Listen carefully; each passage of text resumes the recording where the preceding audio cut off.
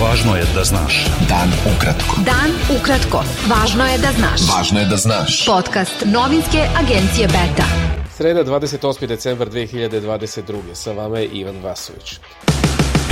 Sin Dejana Pantića, policajca koji je napustio kosovsku policiju, onda početkom decembra uhapšen na prelazu Jarinje, potvrdio je N1 da su od advokata dobili informaciju da je stiglo rešenje Kosovskog suda o preinačenju odluke i da će Pantić biti u kućnom pritvoru.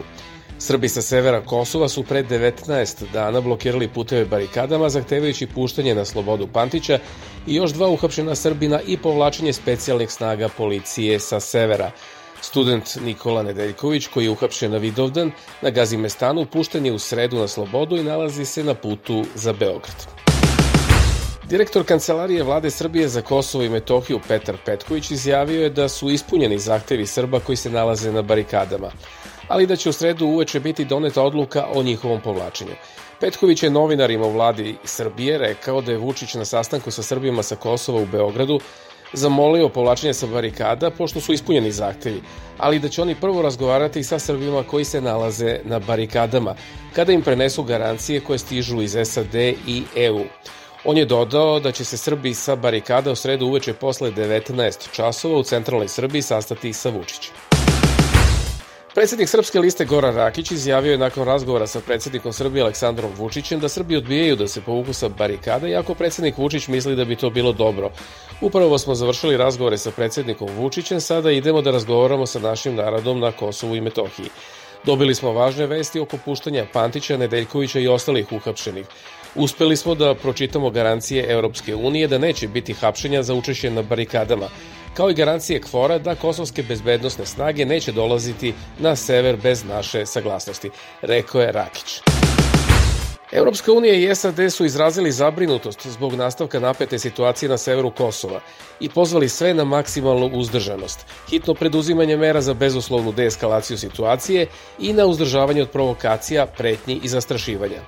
Portparol šefa evropske diplomatije Josepa Borela i zamenik portparola američkog State Departmenta Neda Price-a naveli su u zajedničkoj izjavi da EU i SAD rade sa predsednikom Srbije Aleksandrom Vučićem i premijerom Kosova Aljbinom Kurtijem na pronalaženju političkog rešenja sa ciljem smanjenja tenzija i dogovora o daljim koracima u interesu stabilnosti, bezbednosti i dobrobiti svih lokalnih zajednica, objavila je Evropska služba za spoljne poslove.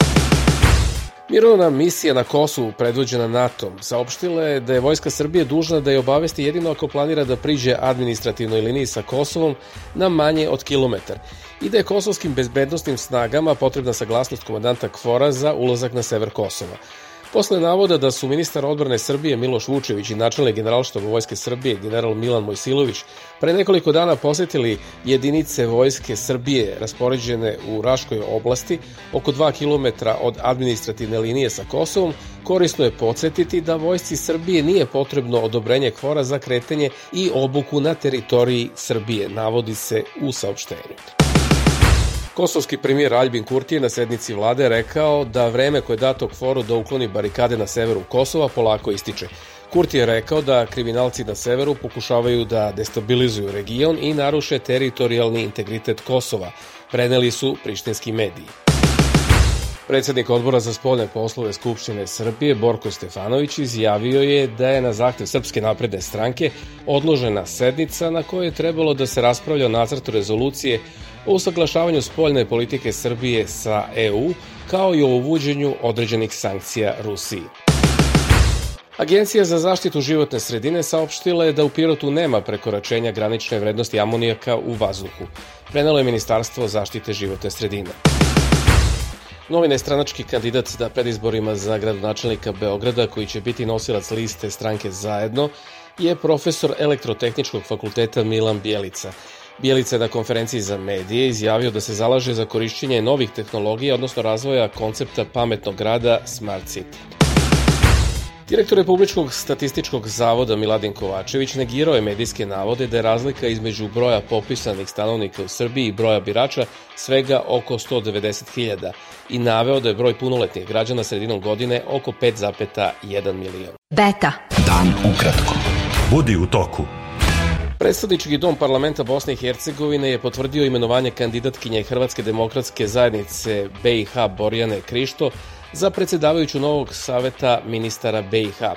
Za imenovanje Borjane Krišto glasala su 23 poslanika stranaka novoformirane koalicije na državnom nivou, među kojima su HDZ BiH, Savez nezavisnih socijaldemokrata i članice probosanske koalicije Osmorka. Potpredsednik vlade Hrvatske i ministar unutrašnjih poslova Davor Božinović rekao je da sve zemlje regiona koje nisu članice EU treba da usklade svoju viznu politiku sa Unijom radi sprečavanja ilegalnih migracija. Poruka je uskladite se sa viznom politikom EU i to je jedini put kako se možemo legalno nositi sa ovim izazovom. Rekao je Božinović novinarima u Zagrebu na pitanje o Čečenima koji iz BiH pokušavaju da uđu u Hrvatsku kako bi zatražili politički azil. Vlasti u Kini ponovo će početi da izdaju obične vize i pasoše, što predstavlja još jedan krupni korak ka otvaranju nakon ukidanja strogih anti-covid mera, zbog kojih je zemlja bila izolovana gotovo 3 godine. Kina je 2020. prestala da izdaje vize strancima i pasoše svojim građanima na početku pandemije COVID-19. Severnokorejski lider Kim Jong-un izložio je nove vojne ciljeve zvaničnicima vladajuće radničke partije, javila je državna novinska agencija. Bangladeš je otvorio svoju prvu metro liniju u Daki, gradu sa 22 miliona stanovnika. Obećali smo da ćemo iskoreniti saobraćajne gužve u Daki, rekao je premijer Šejk Hasina na ceremoniji otvaranja prve linije. Nadzemni metro trebalo bi da ima 6 linija, više od 100 stanica i da bude izgrađen do 2030. Danas otvoren deo mreže koštuje 2,8 milijardi dolara. Bio je to pregled vesti za 28. decembar. Sa vama je bio Ivan Vasović. Pratite nas i sutra. Pratite nas na portalu beta.rs I društvenim mrežama. Važno je da znaš. Dan ukratko. Podcast novinske agencije Beta.